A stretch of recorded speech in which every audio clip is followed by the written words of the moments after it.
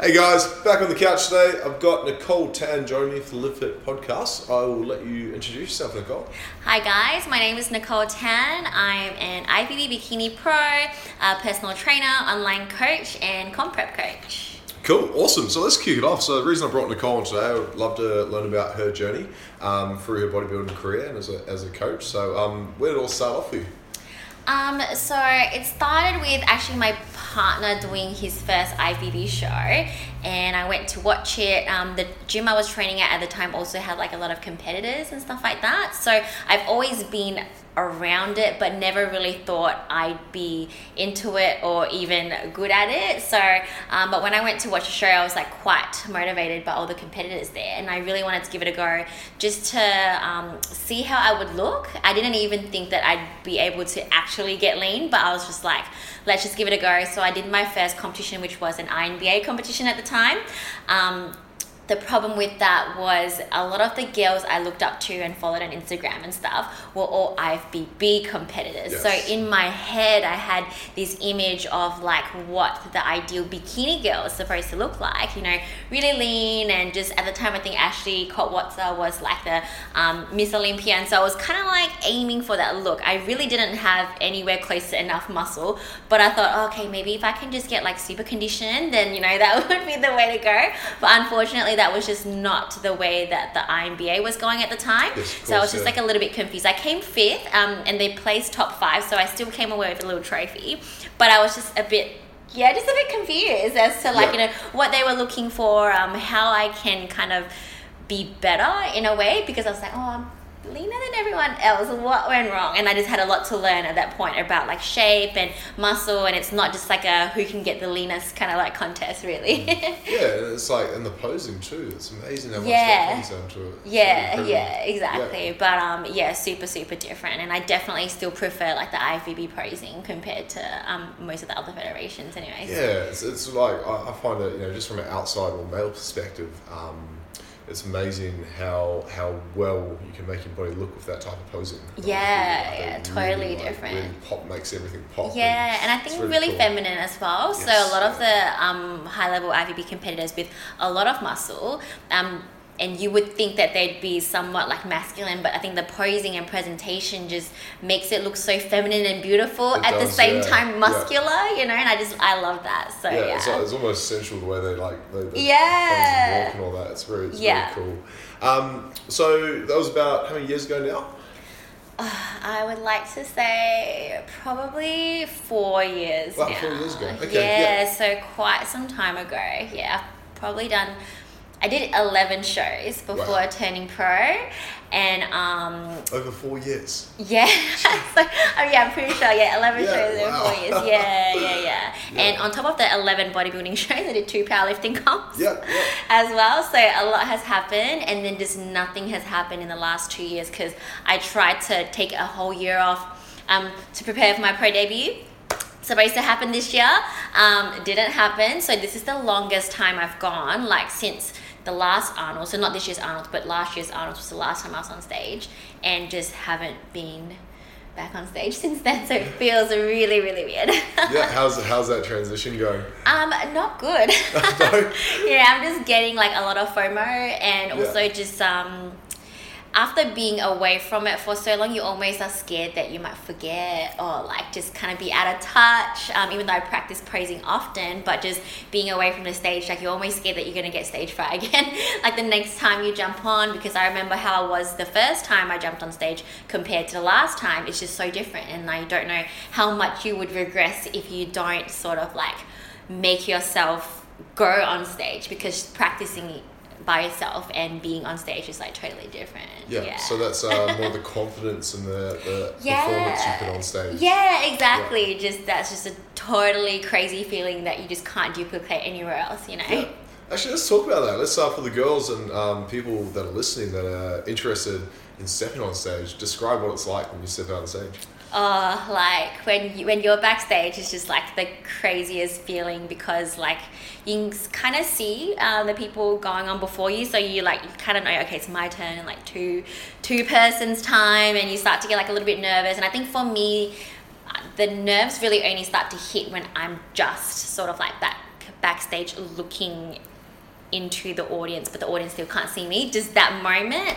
And then when I'm on stage, when I step on, it's just like totally different. I'm just not nervous anymore. I just always have something just sort of take over me, and then I'm just loving it, super confident and everything. And then the moment you step off, you're like, wow, that was really crazy.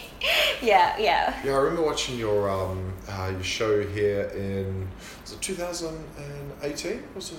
Last year? Was it last year when you won your pro card, or was it? Yeah, it seems so far away now. Yeah, when you come out on stage, it was so it was a Josh's show, yeah? Yeah, that's right. Yeah, that was the first of Josh's show that I did, because prior was Omara's. Yeah, that was cool. I remember you walking out and just owning it. It was so awesome. That was a really crazy experience, because I was the only person there that day who didn't do 2 divisions. Yeah, you're there all day. Yeah, I was there, and I was the last one to go on stage, and then like person. Tony made a big deal about it. He'd be like, oh, so this is the first time we've seen her all day today. She didn't enter any other divisions. This is the first time. And like, so everyone, when you come on stage for multiple divisions, you only do your walk once. So everyone has already done their like first full routine in the previous divisions, and then when it came to open, everyone just walked straight out without doing their routine. So that was something totally new for me as well, just seeing everyone just go real quick. And then for me, they're like, all right, do your full routine. It's the first time you're on stage. And I'm like, okay. Yeah. Love it. And how does that compare to your first competition being on stage? My first competition, to be honest, I was like shaking. Like, I don't know whether people could see it, but as I was holding the poses, I could feel my legs shaking. Like, I was excited to be there, but almost overly nervous. But the year that I won my pro card, I think because I've been fighting for it for so long, I had a different kind of like assurance. And also prior to that, that show was in March, but I just competed overseas in August. I competed in Singapore and in Vietnam, which is like a totally different experience. And I think coming back from that into the state that like I'm from now, I just kind of felt a different kind of confidence coming back from that into this. And I'm like, look, I really want this. And I just really, really enjoyed that moment being on that stage. So I think it was just really, really good. Like just that experience being on stage that time when I did win overall. And then when I won my pro card at the Arnold's, totally just crazy, but really good. And was that another level again, going to the Arnold's for your show and winning your pro card? Yeah, because that would have been the 3rd time that I've been to the Arnold. So it felt really familiar, but at the same time I felt different. And I'm like, I'm coming back to this place where like I'm familiar with, but as like a totally different person. And I hope to, be way better than I was the last 2 times, So that was the main goal, because prior to that, I think I came 9th in the previous Arnold. So I'm like, look, I just need to redeem myself, and just kind of had that little bit of fighting spirit, so it was not quite nervous anymore, which was really good to kind of transition away from like shaking on stage to coming out and being like I really want this, you know? Just go there and so much fun though. And how old are you now, Nicole? I am 28. Wow, there you go. Okay, Which is something that is kind of like, I don't know, it's been playing on my mind lately, because all the new pros and like a lot of even amateurs who are doing really, really good, they're all so young now, and I'm just like, I think I'm getting a bit old, and I still haven't made my pro debut, and I'm like, will I even get a chance to debut before 30? It's just like playing on my mind, just being an older competitor, I would say, compared to all the other girls now. And you have really great genetics, so you still look 20. I still look young, Maybe 18, 20. You still look very young. I guess that's a good thing. Yeah, exactly. Yeah, I love it. So, when did you start coaching? PT? I would say probably about 3 years ago now. So I remember I was working in finance at BMW when I was doing my first Arnold's. And then after that, I decided that that was not for me.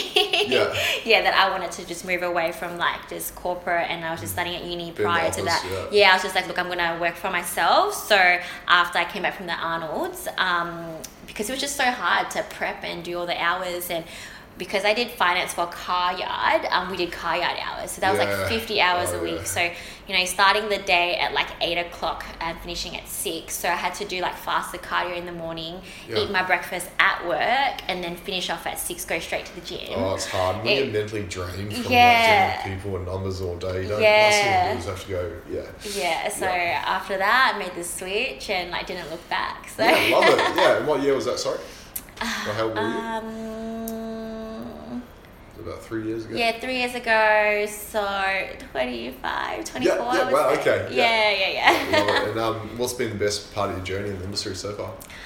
Just after I turned pro, I managed to get quite a bit of comp prep people on board. So that was the rule I set for myself, that I wouldn't prep anyone until I turned pro. So prior to that, I've been helping people with just general like fat loss, strength gain, like whatever the goal. Just my rule was anything apart from comp prep.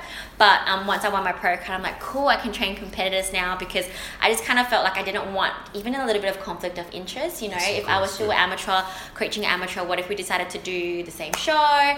There's a lot of like issues with that. Like one, obviously, like, you'd be focusing on yourself more than your client. I think that's not right. And also you don't want to be versing your client, because then, even though you give them everything, but at the same time, you're there to win. I just feel like the mental state just won't be 100%. But like after that's really taking exactly. I think a lot of people struggle with that in all areas of life, is being able to put themselves first in what they're doing, and separating their work life out of it. So that's a tough one to do. And also I coached myself for my last 3 amateur shows as well, so I needed that confidence too before I was going over to coach other people. So I could be like, okay, cool, I coached myself, I won my pro card coaching myself, so now I feel confident to be able to help someone else. And then in that season, like, I was really successful. I coached 1 male and I think 5 other females, and pretty much everyone apart from 1 got at least a placing. Wow. Awesome. I think I got like 6 first places, because how they can do like multiple divisions and stuff. So even though I only had like 6 clients, but then like one of them will come back with like 3 first places, and then one of my female clients did the NABA and she won like overall fitness model. My male client also won overall fitness model for IMBA, and then he had a couple of first places in ICN and didn't win overall there, but still it all added up to just like a lot of wins that just almost felt better than my personal wins, and I just can't describe it to anyone. It was just amazing. So good. I would almost say that was better than like anything else I've ever experienced. There's just another feeling in helping someone else win. It's just amazing. I was almost more nervous, like the night before, like I couldn't sleep. I was so nervous. I remember just, because especially ICN, it's a long day. I think I said my last scale was on at like 10 p.m. And then it's at 10 p.m. So ICN shows are really long. Was that due to the organisation, or what? I think there's too many divisions. Wow, okay. Too many divisions, too many competitors, so and they try to go really fast as well, but in order to fit everyone, and I think they start the day early as well, so it's not like a late start. They started early, they have like a split show, so like I think like half of the divisions in the morning and then the other half in the evening. But it still runs really late. Wow. And I remember I just couldn't eat during that whole time. Like I wouldn't be able to, like when I'm nervous, or were you just too busy? Just really nervous. Like, and then my stomach starts turning and I just don't feel hungry. But also I'm just like kind of on the go, and with my clients I don't even think to be like, oh, I'm just gonna like bring my own packed food and microwave it. I just like didn't eat the whole way through until the comp finished. Running on adrenaline the whole day, just coffee, just trying to like video them, at the same time my hands are shaking, and you're running out of calories in the body. Exactly. So it was totally crazy, but it was good to be able to put people before myself just during that short period of time. So I was very glad that I was able to turn pro and then have this experience as a coach before all this COVID happened, Exactly. No, it's interesting. Actually, do you want to chat about that? How COVID affected you? And So definitely turned my life upside down.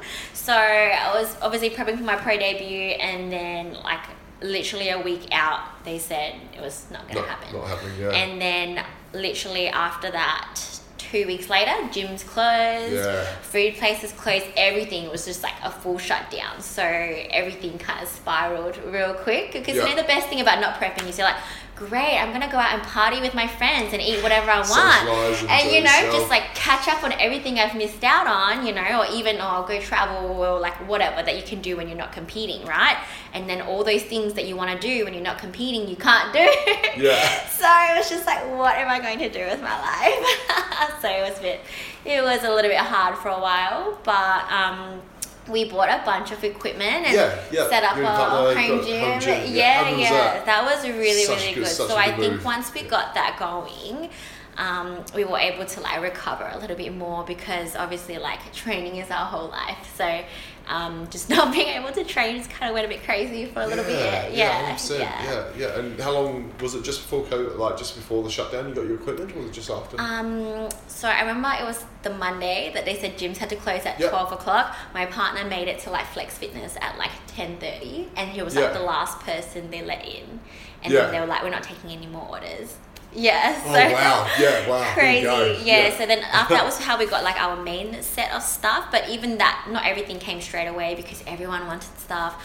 And then so for the next 2 months, he was on Marketplace. Literally every day on Marketplace, and then we slowly started adding more and more stuff. And I think some gyms were like selling their stuff, so I managed to get a cross trainer from them, so like proper like commercial cross trainer. How heavy are those things? Oh, crazy! They're ridiculous. I didn't even try to help much. I was like, look, I can't lift any of this, so I'm just gonna stand here. I'll open the garage for you, and You guys got engaged? Was it last year?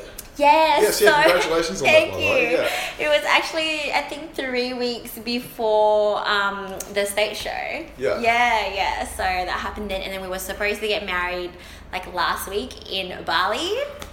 So that had to get pushed back as well. So it's kind of messing with my plans a little bit, because I plan to like make my pro debut, get married, and then actually start chasing an Olympia qualification. So pretty much the end of this year, I was supposed to be like, okay, now I'm married, that's all done. I had, you know, party, drink with my friends and all that. And now it's just like full speed. I was going to, you know, go from now till next year, just however shows it needed to be until I could get my Olympia qualification before I then turn 30. So now I don't even know like what's gonna happen, because obviously then even if the wedding gets pushed to next year, which I don't even know if it's still possible or not, because Bali, I don't know how they're going. I just don't think they're doing too good. It's like even season A next year could be. It's up in the air. I don't even know if Arnold's would happen next year, to be honest. Like it's just.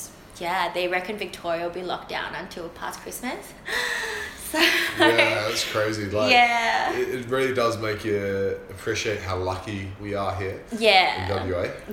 Exactly. So we're really safe here, but at the same time, sometimes I question, like, because obviously I have like family and stuff in Singapore, and they're not like great there, but their life is still going on pretty normally compared to us, you know, and even looking at the other competitors in Japan and Korea and stuff, and as bad as they are, they're still allowed to compete. They still have their competitions going, you know, even in the US, like everyone is, it's bad there, but they're still continuing with life. It might be worth giving Tony Doherty an email going, hey, look, we're going to run one over here because we need to compete. I think the main issue though is the flying part of it. So it's more so Mark McGowan not letting us fly there, or maybe letting us fly there but making us quarantine in the hotel when we get back. Whereas I think in the US they can fly into state, and I think even Canada into US is totally fine.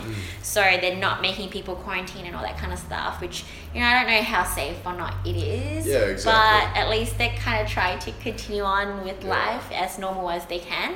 Whereas I feel here we're just all kind of at a standstill until things get better, which I don't know whether it's better or worse. I guess only we'll know in a few years' time. Exactly. You know, I was thinking it would be awesome if they had like a, you know, a Perth show. All the competitors over here, because we're doing well. Like some unfair to other places, but you know, it's something. I think the other federations are having shows. They are. Well, apparently they still are. So that's still good for them at least. Exactly. Yeah, that's really cool. So you're definitely a go-getter, aren't you? Because like you got a lot of things you want to achieve before age of 30. I just always been that way. I'm like a planner, so this has really just made me kind of like just live in the now, stop trying to think about what's going to happen in the next 2 years, and it's forced me to definitely slow down a little bit, but it also gives me a lot of anxiety not knowing. You know, I don't like not knowing. I just like to be prepared, you know. Yeah, it's like that saying, like, you know, it's like everyone loves surprises except for the ones they don't like. Yeah, exactly. Yeah. No, I love it. So started coaching about 3 years ago, competing for 4 years. What did you do prior to that? So you worked in finance. Did you play any other sports along the way? I tried a lot of sports. I loved all kinds of sport and anything physical, really. But to be honest, I was just not very good at it. I just knew I liked the physical aspect of it. I even like the team aspect of it, the training part of it, practice, and just the whole because I did like AFL, volleyball, just whatever they had in school. Yeah. Just wasn't very good at anything. I was always like, especially when we did mixed sport, I was just the girl who was playing because no other girl would want to play, and they needed a girl to make it fair. And then they're like, don't pass the ball to her. And then, or like in AFL, I'd always be the one tackled that girl. She's like a small 5'1", you know, go for her, you know. Yeah. So how tall are you, by the way? 5 foot. You're 5 foot flat. Yeah, wow, so 151 centimeters. Yeah. So really, really short. So maybe that's why I wasn't good at like other sports. I don't know, to be honest. I had this chat with Paulie B. I think it was Paulie B, maybe it was Shane Garcia, but about how awesome bodybuilding is for being an individual sport. Yeah. Like more than so than a team sport, because you know, you only got yourself to rely on, and you can only fall back on you. And that's the great thing about sport, is that, you know, it is you versus you. Even though, like, you know, you're up there against others, it's like every day it's just you versus you. Yeah, definitely. And then especially me being such a control freak, like this is the only thing where I can control like 100% because it's all on me, you know. I think I would be driven a bit crazy if like I was actually a good athlete of, say, a certain sport, and then there was like that one person on the team, and you know, if I didn't know if they were going to show up to training that day, or if there was a lot of, you know, things that I can't control, I think that would definitely drive me a bit nuts. I was the same when I used to play rugby when I was younger, and at the time I was also fighting for boxing amateurly. And I used to go to rugby training, and other guys would be smoking before training. Oh, yeah. And I'm like, what? Oh, we saw a lot of that. Taking this seriously? Yeah. So yeah, that's the cool thing about individual sports, is it really is just you to rely on. Yeah. Walk us through your journey of like, you know, where you start off, and like you talked about your last 3 amateur shows, you prepped yourself, and what things you learned along that. Just a lot about my body and how difficult and stubborn it is, but at the same time, like, just almost trusting that it will make it in the end. It's just a really, really odd thing that only me and like my current coach, and I think maybe my previous coach kinda. So when I was coaching myself, I had my powerlifting coach still kind of helped me with programming a little bit, and I just Adam Yates. Yeah. So when I was still with my previous coach doing bodybuilding, I already started with Adam. So I had my bodybuilding coach doing my nutrition, and then I had Adam help me with like strength training. I just wanted to get stronger. At the time, my main goal was to like grow my legs. And then I kind of looked at a lot of like the powerlifters and or people like Lauren Simpson and stuff like that who did like, you know, or Hattie, who they're all like dabbled in like double you know, doing powerlifting and also like bodybuilding, and I'm like, there's just that helped for you? Yeah, because I was like, there is no person who can squat a lot and had skinny legs. It's just, you know, everyone who, if you're strong, like you're not gonna be skinny, like you'd have the muscle on you. So I'm like, there must be some sort of correlation. And when I started, like, to my surprise, I was actually like pretty good at it. I think there was a mixture of my height actually playing to my advantage. Just my mechanics. I can just squat much easier than other people. So just like femur length compared to the other part of my leg, even though I'm a short person. So that's why I think just everything. You're like, just then arm length as well. So when I'm deadlifting, just, you know, everything seemed pretty easy apart from benching. So benching was like my one downfall, and I think that's why I'll never become a professional powerlifter. You know, what was your top deadlift when you? I did 118. Wow. I think a body weight of. I think I was 46 at the time. Wow. Yeah. That's amazing. So for women out there or girls out there listening who weigh that much, it is possible. Yeah, it is, definitely. Yeah. So the lightest I actually weigh when I'm not powerlifting, when I'm bodybuilding, is 42. Wow. Yeah, so that's pretty crazy. And looking like really diced too. That's incredible. Yeah, only on stage. So when I'm 42 and I wear normal people clothes, I literally look like, I don't know, like I don't even lift, you know? Yeah. And then like in a bikini, all of a sudden, like when you pose and it's with the tan, and then you're like, wow, you have so much muscle. And carbs. Yeah, and the carbs, 100%. Gotta love the carbs. Yeah. Oh my God, I totally don't know where like we started with this convo, where we started the whole powerlifting thing. We're talking about how things you learned on the journey. Yeah, you're right. Yeah, Not as bad as Shannon Garcia. Yeah. She will listen to this going, she's doing pretty well right now. Yeah, I just like babble on and I'm like, what are we talking about? Yeah, so luckily I still kind of had him, and then I got him to start taking my skin folds as well, because my weight always does this really weird thing where I would just plateau for like the longest time. It goes up and down. It's just like really hard for my weight to go past like its kind of comfortable zone. So it really blew his mind as well. So obviously he was just only taking care of my programming and stuff, and I was doing my own prep and all that, and he's like, you're looking leaner and stuff, and I'm like, yeah, I'm like the same weight. And he's like, what is happening? I'm like, I don't know, like maybe I am putting on some muscle because of the training and stuff, because obviously through the prep I was still trying to get stronger. Like my main thing for my whole like training philosophy is to keep the training intensity, the volume, and just kind of keep going, no matter like how low the calories get. I think some people get into that mindset where like, I'm eating less, I need to train less, whereas I'm like still trying to progress with overload, still always trying to go until I can't anymore, regardless of how much I'm eating. Like I could be like on like 1,000 calories and I'd still be like, oh well, last week I did 4 sets, so why would I do 3 this week, you know? Yeah, exactly. I love that mentality, and that it really does take that type of mentality to win. So you've got to give it your... Definitely. So I think that definitely makes a difference, just like my training mentality and stuff. And then somehow by the end of prep, like all 3 times, I think it just happens in like the last 2 weeks, like my transformation is just like dramatic, and I don't even change that much. I think it just needed that amount of time. So I've learned that I need long preps, even though I don't have like a whole lot of body weight to lose, especially like visibly. People look at me and they're like, oh, you don't have much to lose, but I would probably every time I'd have to lose about 6 to 7 kilos. Wow. Yeah, okay, so a lot on my frame, being someone who competes at 42 kilos. Exactly. And then I dropped down to 42, so it's actually really, really hard, like for someone who's already light, that small? To lose that extra bit of weight. Yeah.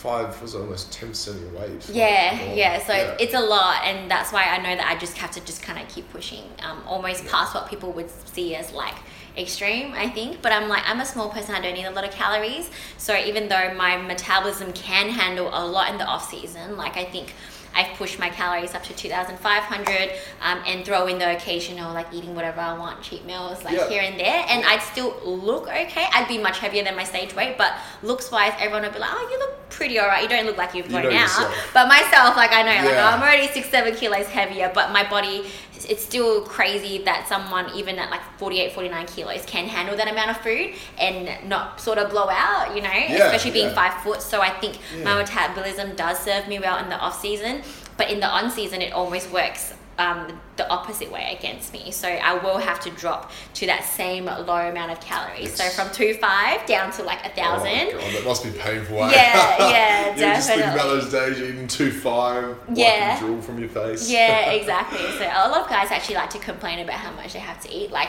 my partner, he hates eating. Like in the off season, he's like, oh, I have to eat like all this amount of carbs. It's so hard. And then I think I built up my carbs to about 400 this past off season, and I'm like, I don't see what's so hard about this. Like, what's so hard? I can eat this all day. Yeah, exactly.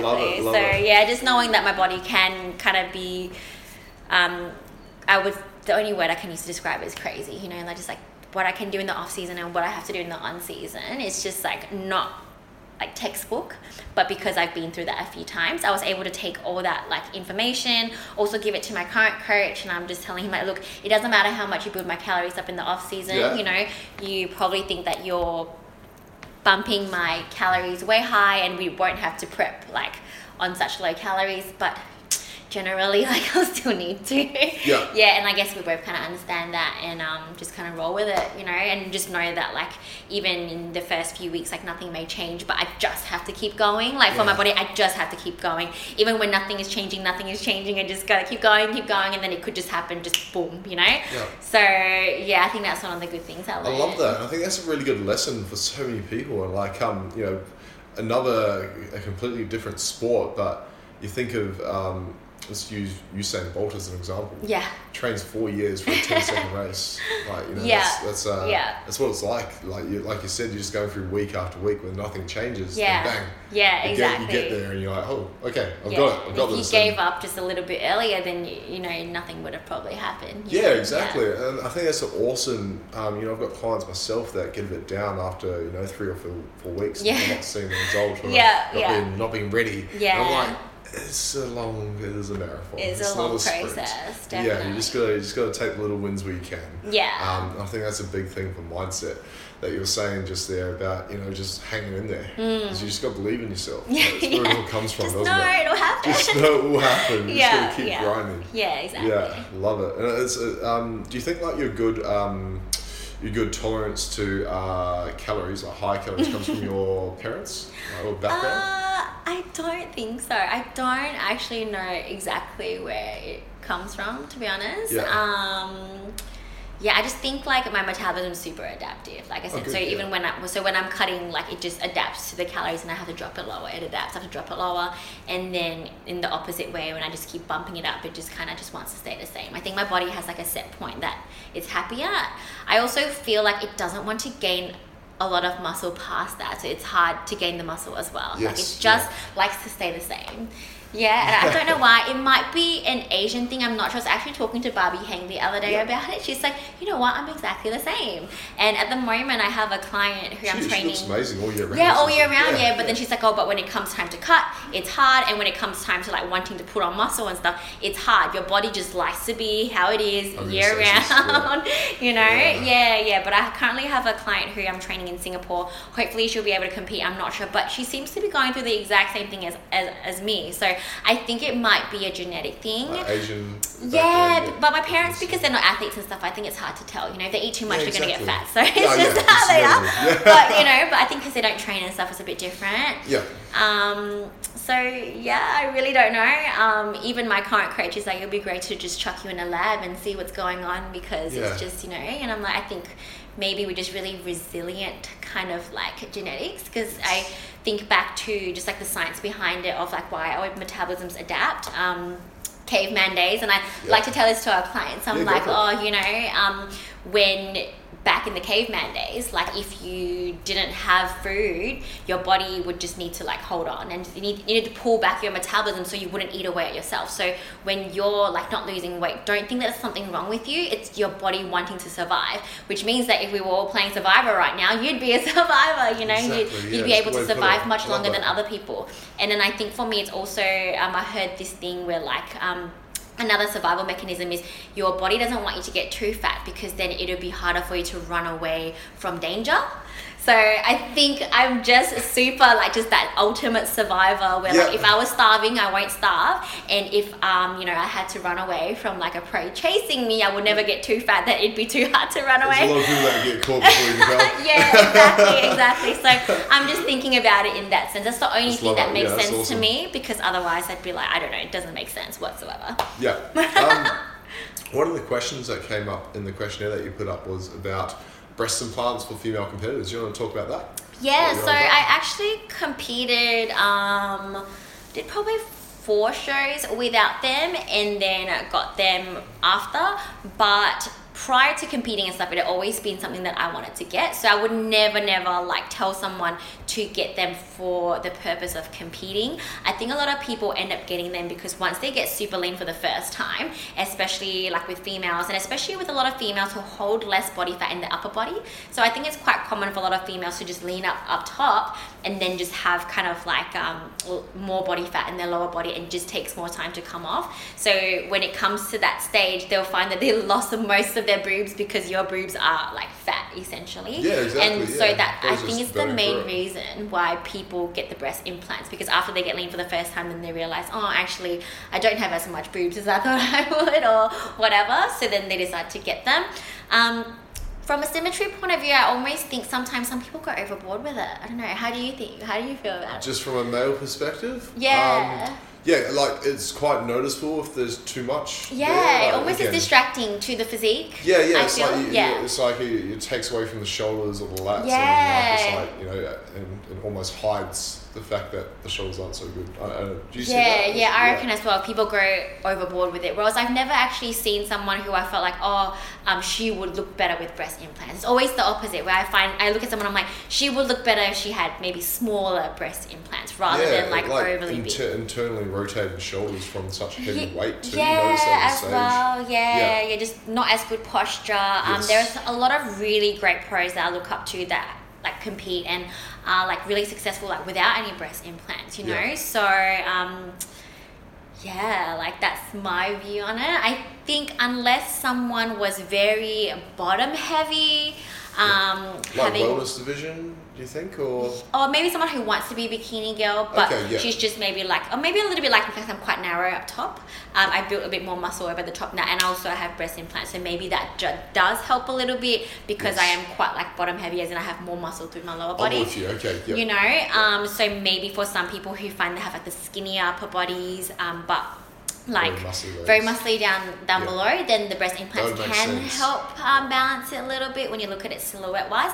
But also I found that if you don't have much upper body muscle, the breast implants make you look even skinnier. Yes, that's what I mean. Like I've seen that. Definitely. Yeah. I think people have to really think about it. They may think a certain way, but like in bodybuilding, it's all about symmetry. Yeah. And if you have something that like is bigger than like say your arms and your shoulders, it's gonna stand out.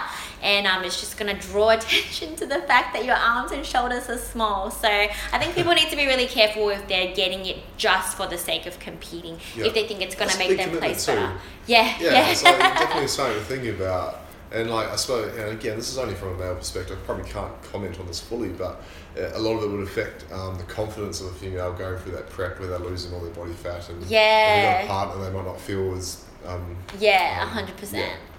Yeah. So I think for all the other reasons apart from competing, like I'm all for it. I think like it's just great. Like I love mine, and I know a lot of people that I've spoken to are all super happy that they've done it.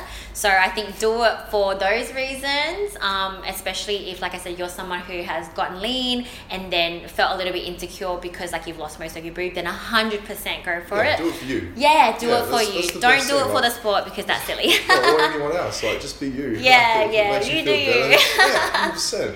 I think that's another big thing too about competing in anything, because you got to do it for you. If you're doing it for other people, you'll lose that.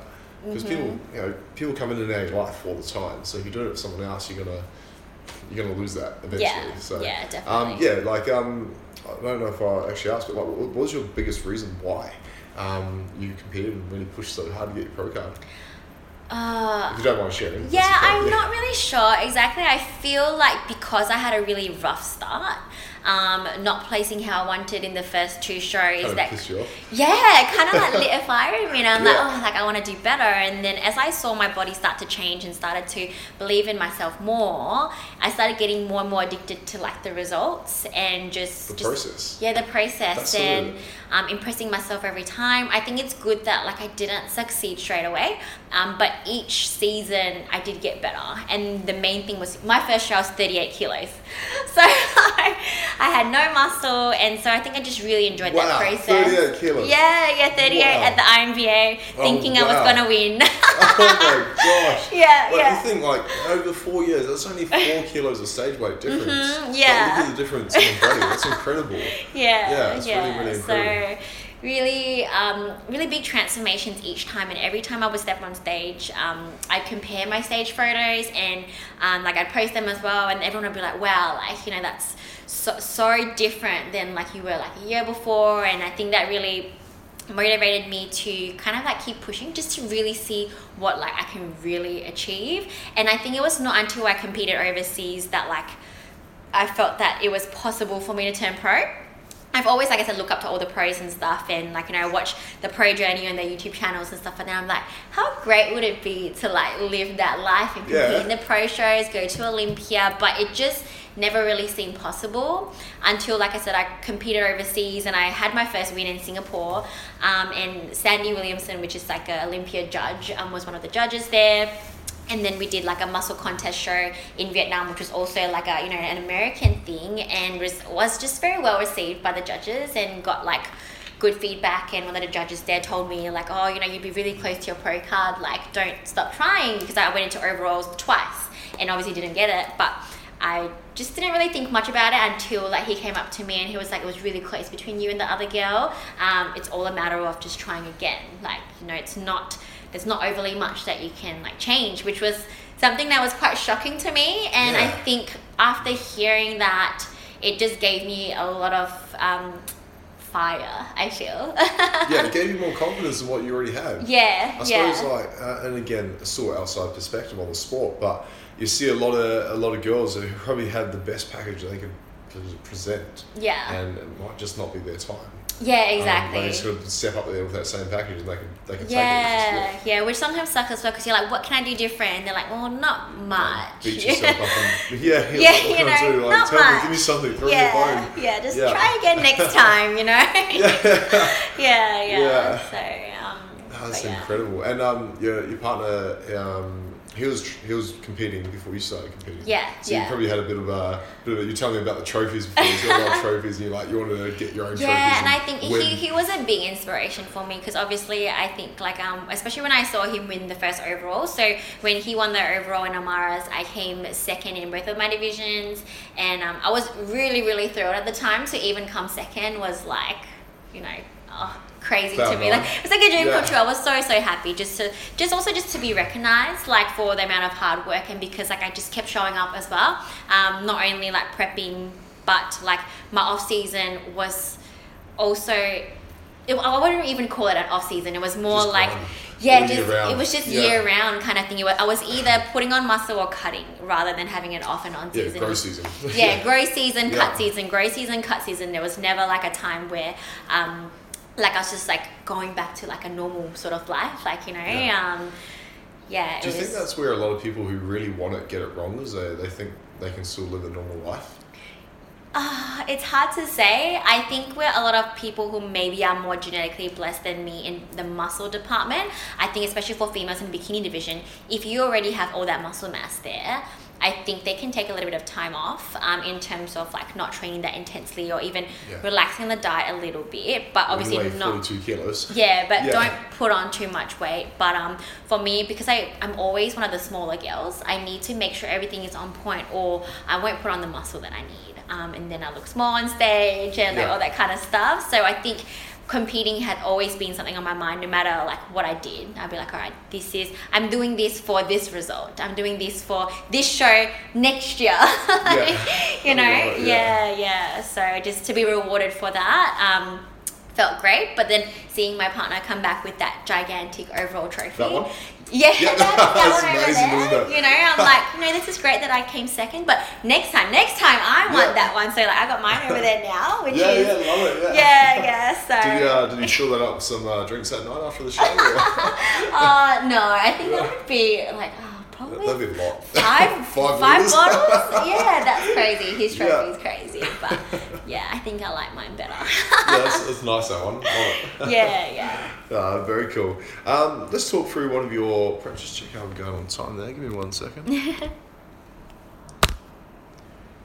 Cool. 42. Yeah, easy. Cool. So going back through one of your preps, like, what's some things that you walk through with food? Do you find like some girls get like intolerances to different foods throughout a prep? Are you similar like that? Or with my clients, or with me? Oh, with you. I think with me, my digestion is pretty good. Like, I still kind of keep gluten in there, which is a big no-no for a lot of people. Like a lot of people can't handle without getting bloated at certain points. I think I kind of clean it up a little bit, probably in Peak Week. In Peak Week, I would just keep it like 100% whole foods. Wow, so right up to Peak Week, you'll keep... So in general, like, I stay away from most processed stuff. But like I said, the only thing is like gluten. I keep like bread in, but I have that pretty clean. Like I'll have like bread with eggs. Like I wouldn't do particular type of bread. It varies. Like I like to do non-white, so I'll do like spelt or rye, but sourdough is a big one of mine. Yeah, it's nice. And I think that's really good for your gut as well. Yeah. So I love all the like gut healthy sort of like food items, and because sourdough is one of them, I like to include that like in my nutrition. And then I probably cut that out a little bit closer. But then also naturally, as my calories start to drop, I will start to naturally go more towards just veggies and stuff, and getting my carb sources more from pumpkin and stuff like that, rather than bread, obviously, just for the volume. Yeah. But like things like you can eat a lot of pumpkin on low calories. Exactly. But I wouldn't be that person eating like Kit Kats or like chips or Oreos and stuff. Like I would stay away from those kind of processed foods, especially like I said, from maybe like 10 weeks or so out from a show. I don't have many dairy options because I'm not a big fan of protein shakes. There you go. Yeah. I don't know. I prefer to eat my protein because, like I said, I'm a small person. Like calorie-wise, and like my protein allocation based on like body weight, like I only have like about 130 grams of protein. So I hit that really easily just with like chicken and fish. So protein powder would almost take away from that. And then like I've low fat, so cheese and all that is out of the picture. So just because of how my macros are set up, I naturally don't have much opportunity to have dairy.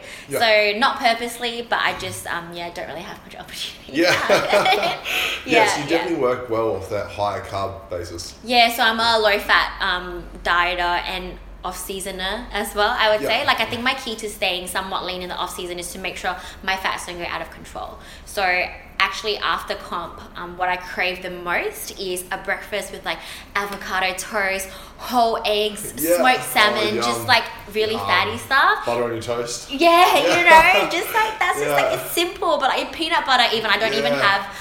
Most people have like peanut butter on prep and stuff. I don't even have that just because I just don't have much fats, And I love whole eggs. So if I do have opportunity to have a bit more fats, like I would prefer to have eggs.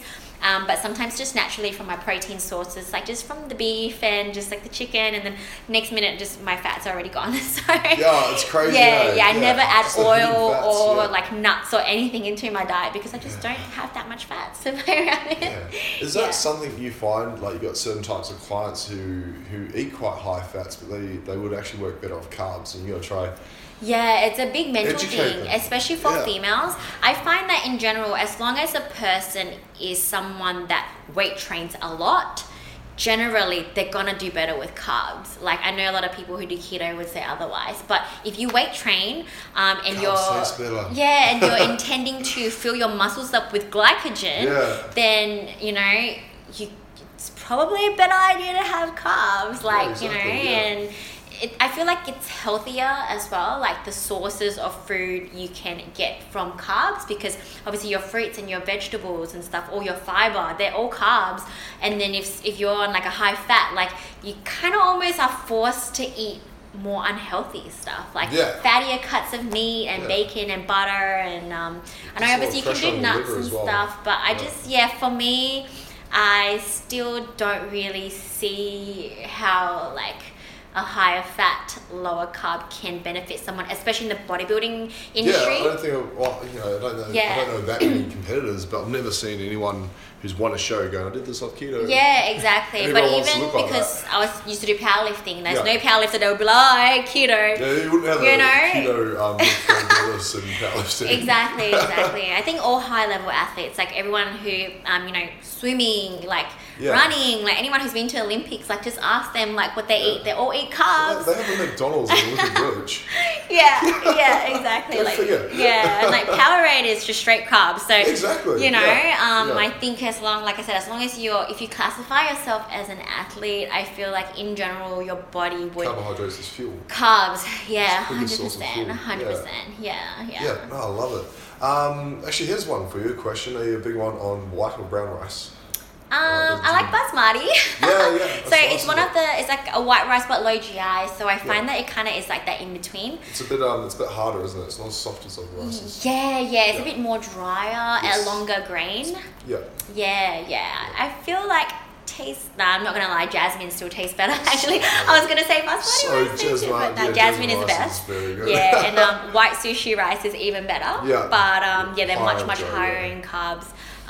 Jasmine, I think, even though it has like a bad reputation for just being just pure white rice, a lot of people digest it better. So some people just can't digest brown rice. I'm not really sure why. It just depends, I think, on that. So the kernel is a bit stripped off. So even with anything that's supposed to be healthier for you, like broccoli and anything that's very fibrous, some people just can't actually digest those as well. But people don't understand that like high fiber is supposed to kind of like almost purposely bloat us to make us feel full, because like it would pull water into your GI and then you feel full, so you'd be bloated for a while, but that doesn't mean there's anything wrong with that. That's what it's supposed to do. That's the thing.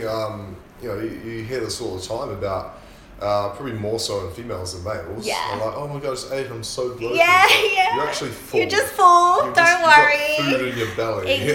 Exactly. People panic about it way too easily. I'm just like, you just need to calm down a little bit.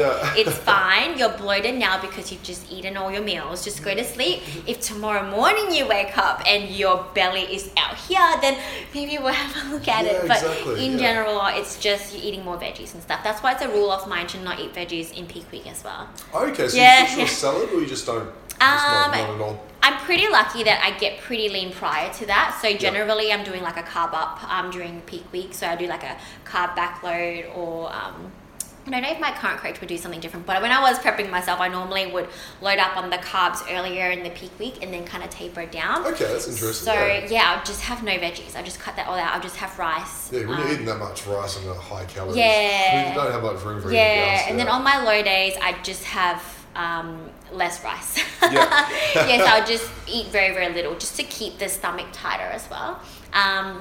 Maybe the most I do is like asparagus and maybe like a bit of spinach leaves, but nothing more than that.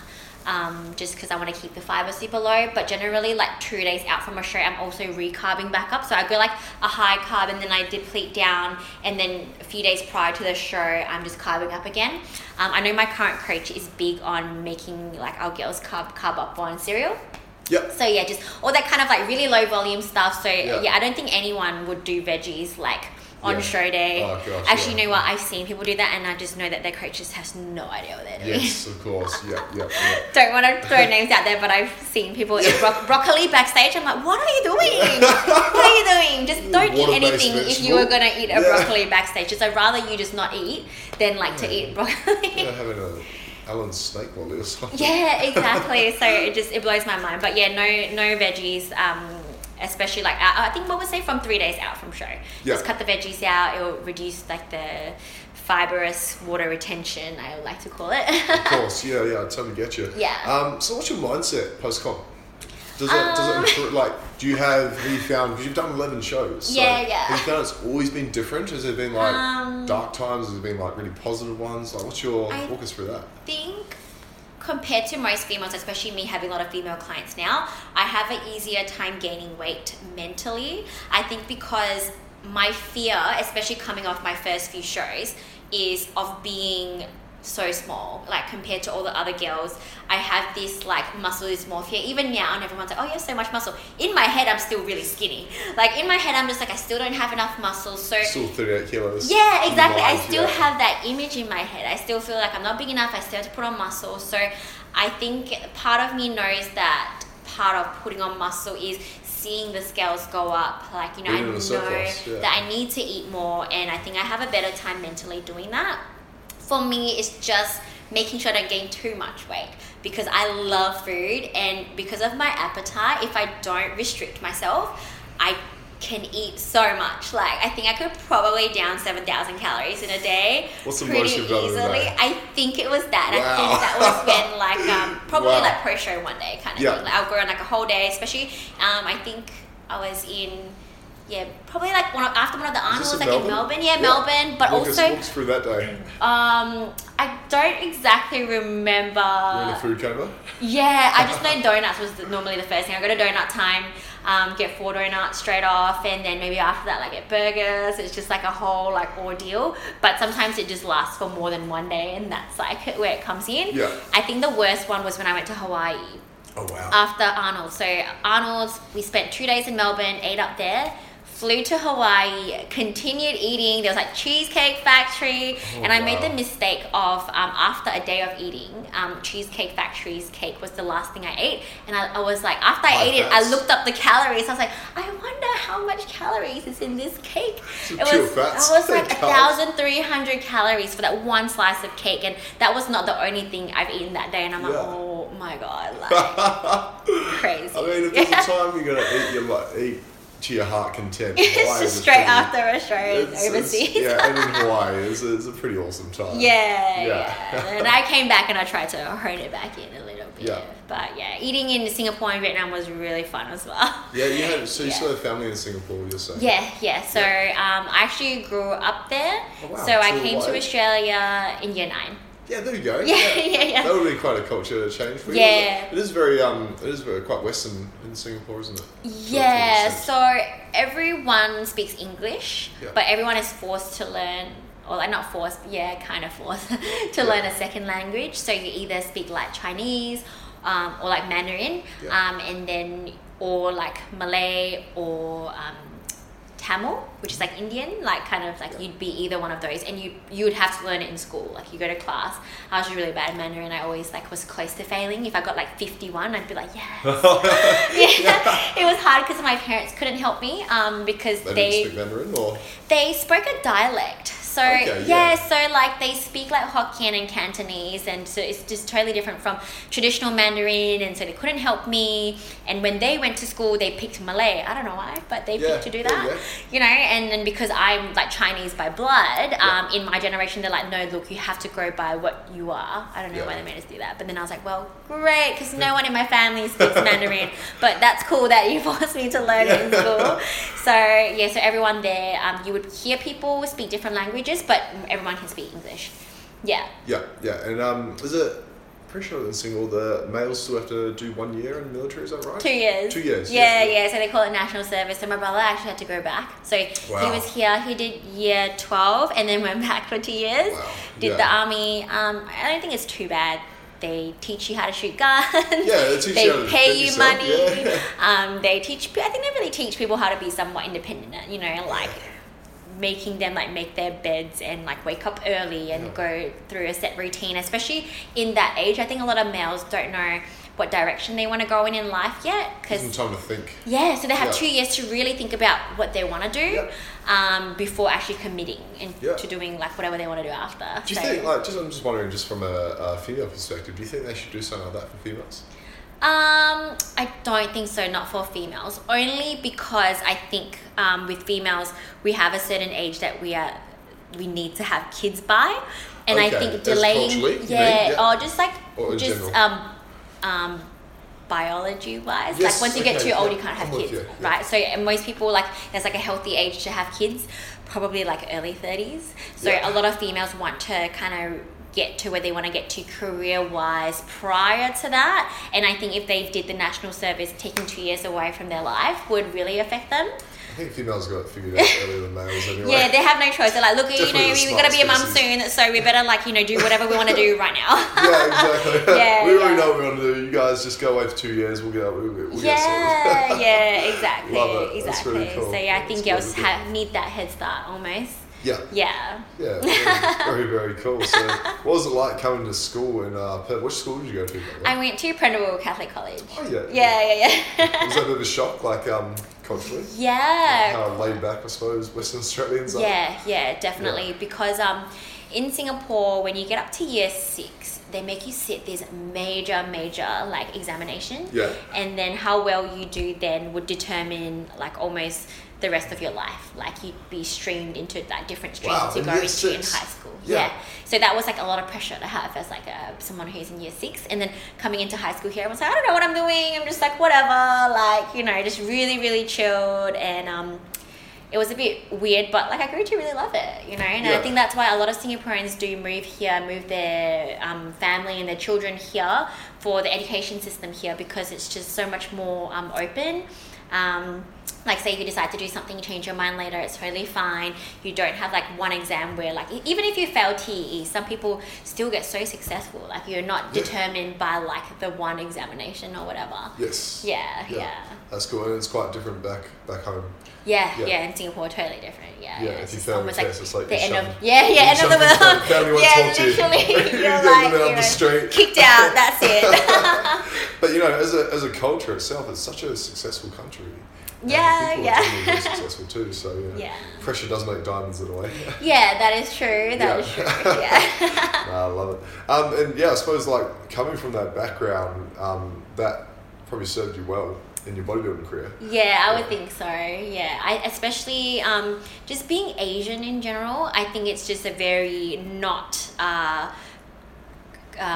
typical route of like an Asian person to go into the athlete career. Yes. So they always feel like if you're not going to become an accountant or a doctor, you better be freaking good at what you do as an athlete. You've got to be the best one.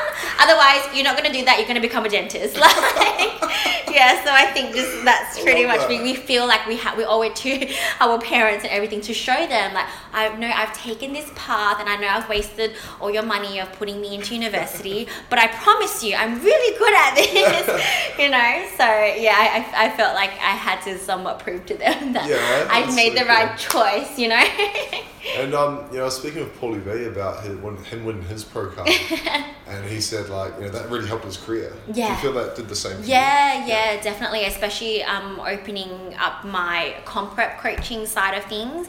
I think just coaching athletes is totally different from doing your typical like I used to work at Good Life, so Good Life is just literally they come in Gen Pop. Gen Pop, they don't really know exactly what they want. They just a bit fat, a bit unhealthy. They want to just kind of get into it. They think they can just come to the gym a few times a week and they're gonna just have abs the next day, and they're like, I don't want to lift too heavy because I might get too massive. Like, actually, that's a great point. Like, so you're a 43, 45 kilo female. Yeah. You eat meat and you lift weights. Yes. There's a lot of females out here that are scared to do those two things. Exactly. They're scared to eat more protein. They're scared to eat more carbs. They're scared to lift heavy. A lot of people actually told me when I started powerlifting that they thought I was just gonna really ruin my body in a sense. They thought you're gonna look so bulky and just like I'm like no, like it depends how you eat. Yeah, exactly. Like, and then when I was powerlifting, because I was burning through so much calories, and at that time, because I think I was taking a step back from bodybuilding, I didn't want to track my calories, but I was intuitively eating, and I think I just when you kind of stay away from the restriction, you don't feel the need to overeat either. So I was in a very, very good space nutritionally at the time. I was just focusing on my training. I just wanted to get stronger, hitting my numbers each week, and just eating enough to fill my sessions, and then just not really thinking about it too much. So I think because I didn't overeat during that time, I didn't really get overly bulky or anything. That people thought that my body would just somewhat change. I don't know why, but so there's really, really big misconception, I think. What's your are you going okay for time, by the way? Oh cool. I have a client at 3, so okay, cool. And it's just at my house. How good is that? I set up my home gym on the Friday before the announcement was made on the Sunday. The gyms were closing, just because I was like gyms are closing in America. All right, it must be happening soon. I was like, I better buy some gym equipment. You're ready. And like my stuff, I ordered on Friday and it got delivered on Monday. That was when the gym closed. That's so lucky. Because Sunday night was when they announced it. And I was in shock. Went out. All out, crazy. So the stuff I'd already brought, people were trying to, buy off the person that I'd brought off. And he's like, lucky he was such a good guy. He's like, no, sorry, I've kept the stuff aside. This guy will delivered. So lucky there's good people out there like that. Exactly. Oh God, where'd this go now? Just getting bulky. Actually, I was going to ask you about alcohol. What's your thoughts on alcohol? Because there's a lot of clients who want to look like you, who still drink every weekend. I have, because like I said, I work a good life. A lot of gym pop people, like the hardest thing is bringing them away from that. A lot of them just like to have casual drinks at nighttime. I am not a casual drinker. Like, I don't believe in drinking alcohol for no reason. If it's to celebrate, I'm all for it. Like, because prior to this fit life, like, I worked at Metro City, I was big on the festivals, I would go out every weekend. I met Jeremy at a club, you know, like, we're just all into that life, you know. So Paramount or Metro City. Oh, Metro City. Yeah, in Northridge. That was our go-to. We're there every weekend, and like, I'm really big into trance and EDM music, so all the Stereosonic future music and all that, I was all there. So like, I love to party and have a good time, but aside from that, I'm not someone who would cook dinner and then be like, I'm gonna have a glass of red wine. I just don't really see, because to me, I still feel like that's still detrimental to my training and my recovery and my body, and like, why would I do that when there's no need to, especially if it's just by myself. Like, some people just like, I just like to have a glass of wine at the end of like a long day, and I would just, it's not that, I guess I just don't really understand that. I try my best to understand and try to like talk them out of it and help them see alcohol as more of like a enjoy it with people and friends and a social thing. Don't make calories. Don't have it just when you're by yourself. Like, why would you do that to yourself? You know? Just like, oh, just end of the day, I want to have a beer. Why? Soda water and lime instead. It's just as nice. Exactly. Kombucha, you know. Kombucha, So I try to make them limit it to like weekends, but then also let them know that, like, you know, when you do this, you're like setting yourself back a few days, you know. So if you want the best results, and I tell them when I'm comp prepping, I don't drink a drop, like, at all. I know some people do. Some people drink the night before a show. They do try to like calculate the calories from it and stuff. It's not about the calories with the alcohol. I just feel, especially, toxin in the body. Exactly, and it slows down your recovery. And when you're in a caloric deficit and then you're gonna add alcohol into that, I just don't think it's a good idea. I do not recommend that for anyone in a severe caloric deficit, because I feel like it might almost make you more likely to lose muscle. I don't know. And the other thing is, it's gonna, how do I say it? Limit your standards of what you would usually do. So if you've had a couple of glasses of wine, you might be a bit looser on yourself. You go, I might just eat the whole tub of ice cream tonight. Exactly. A whole bucket of chocolate. Oh no, I've got over my calories. Then not tell my coach. Then you do the measurements. That's my downfall. If I have a big night of drinking, you bet I'm stopping at Macca's on the way home. It's not. Sorry. It's never. You know, I put this in my newsletter a couple of weeks ago about alcohol. It's not really, it's not really the couple of beers after work. Is it the couple of beers that turns into 10 beers that turns into a 3, and Macca's trip that turns into a KFC trip the next day because you're hungover. It's like all those extra calories you didn't need. When you could have just gone home, had your meal, and gone to sleep and slept well, ate well, trained well. Exactly. I think the next day you can't train that good. No, you can't. Your nervous system's also a bit fried, especially if you're trying to make strength gains. It's just staying awake. Like, you probably had nights where you stay awake late. Yes. You wake up, you're like, God. I feel hungover. Yes. I'm such a granny, but 100%. I feel that now. Yeah. Yeah, no, that's amazing. Actually, one thing talking about that, you're talking about your downtime. What do you do in your downtime for your recovery?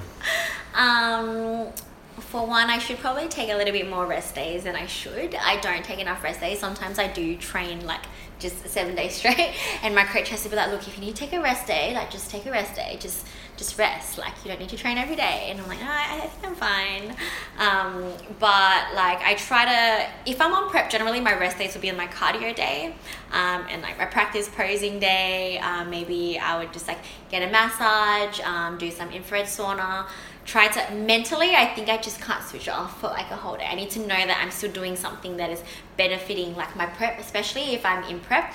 In off season, it's a little bit easier. I just get distracted with work. So, I'll take a day off on one day where I'm just literally maybe like training clients back to back, and then I'm at the sup store, and then coming home and writing programs. It's just much easier to not train that day. Or if I'm going to someone's show that day, then I'd be just, on site coaching them. Then I just won't train that day, and it won't really be too much of an issue. So generally just keeping busy. Are you one for meditating? No, I do yoga. Yeah, okay, that's yeah, but I haven't actually tried like meditating. But in the yoga sessions that I go to, we have like a 10-minute sort of like just lay there and clear your mind sort of thing. So I think that's good for me. I think anything longer than that, your attention span, it's gonna be a little bit hard. I also just feel because like I'm just a very busy person. I don't know why. I just am so busy.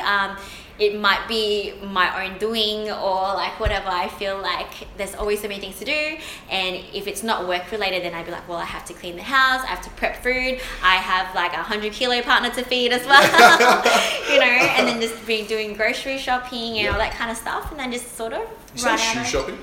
Grocery. Sorry. Grocery shopping. Also be busy shoe shopping. Yeah. So just like lots of stuff to do like that, and I'm trying to start my YouTube as well. So awesome. Yeah. So it's something I do for fun, but then it also becomes really time consuming. You know. I was going to say, in hindsight, we could have brought a thing of video for your YouTube. So I'm still pretty new to that. But you know that involves like filming and then like transferring the footage, and then you have to wait for that to transfer. God. How long does it take to put it on YouTube? It's ridiculous.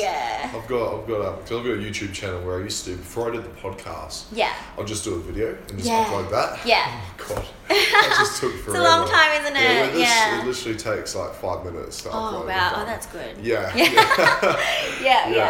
I love it. That pretty much wraps it up. Is there anything else you want to touch on, or any message out there for people who want to get in contact with you and want to comp prep, or just generally want to feel better? I'll let you just go for it. Best way to contact me is through Instagram, so you can look me up on Instagram. I'm the Nicole Tan. You can also, like I said, check out my YouTube. I share a lot on there with regards to like what I eat, how I train, and just general prep feels. And just contact me through there if you want coaching or just follow along with my journey. Awesome. Thank you so much for coming on board, Nicole. No worries. Thank you so much. Thank you.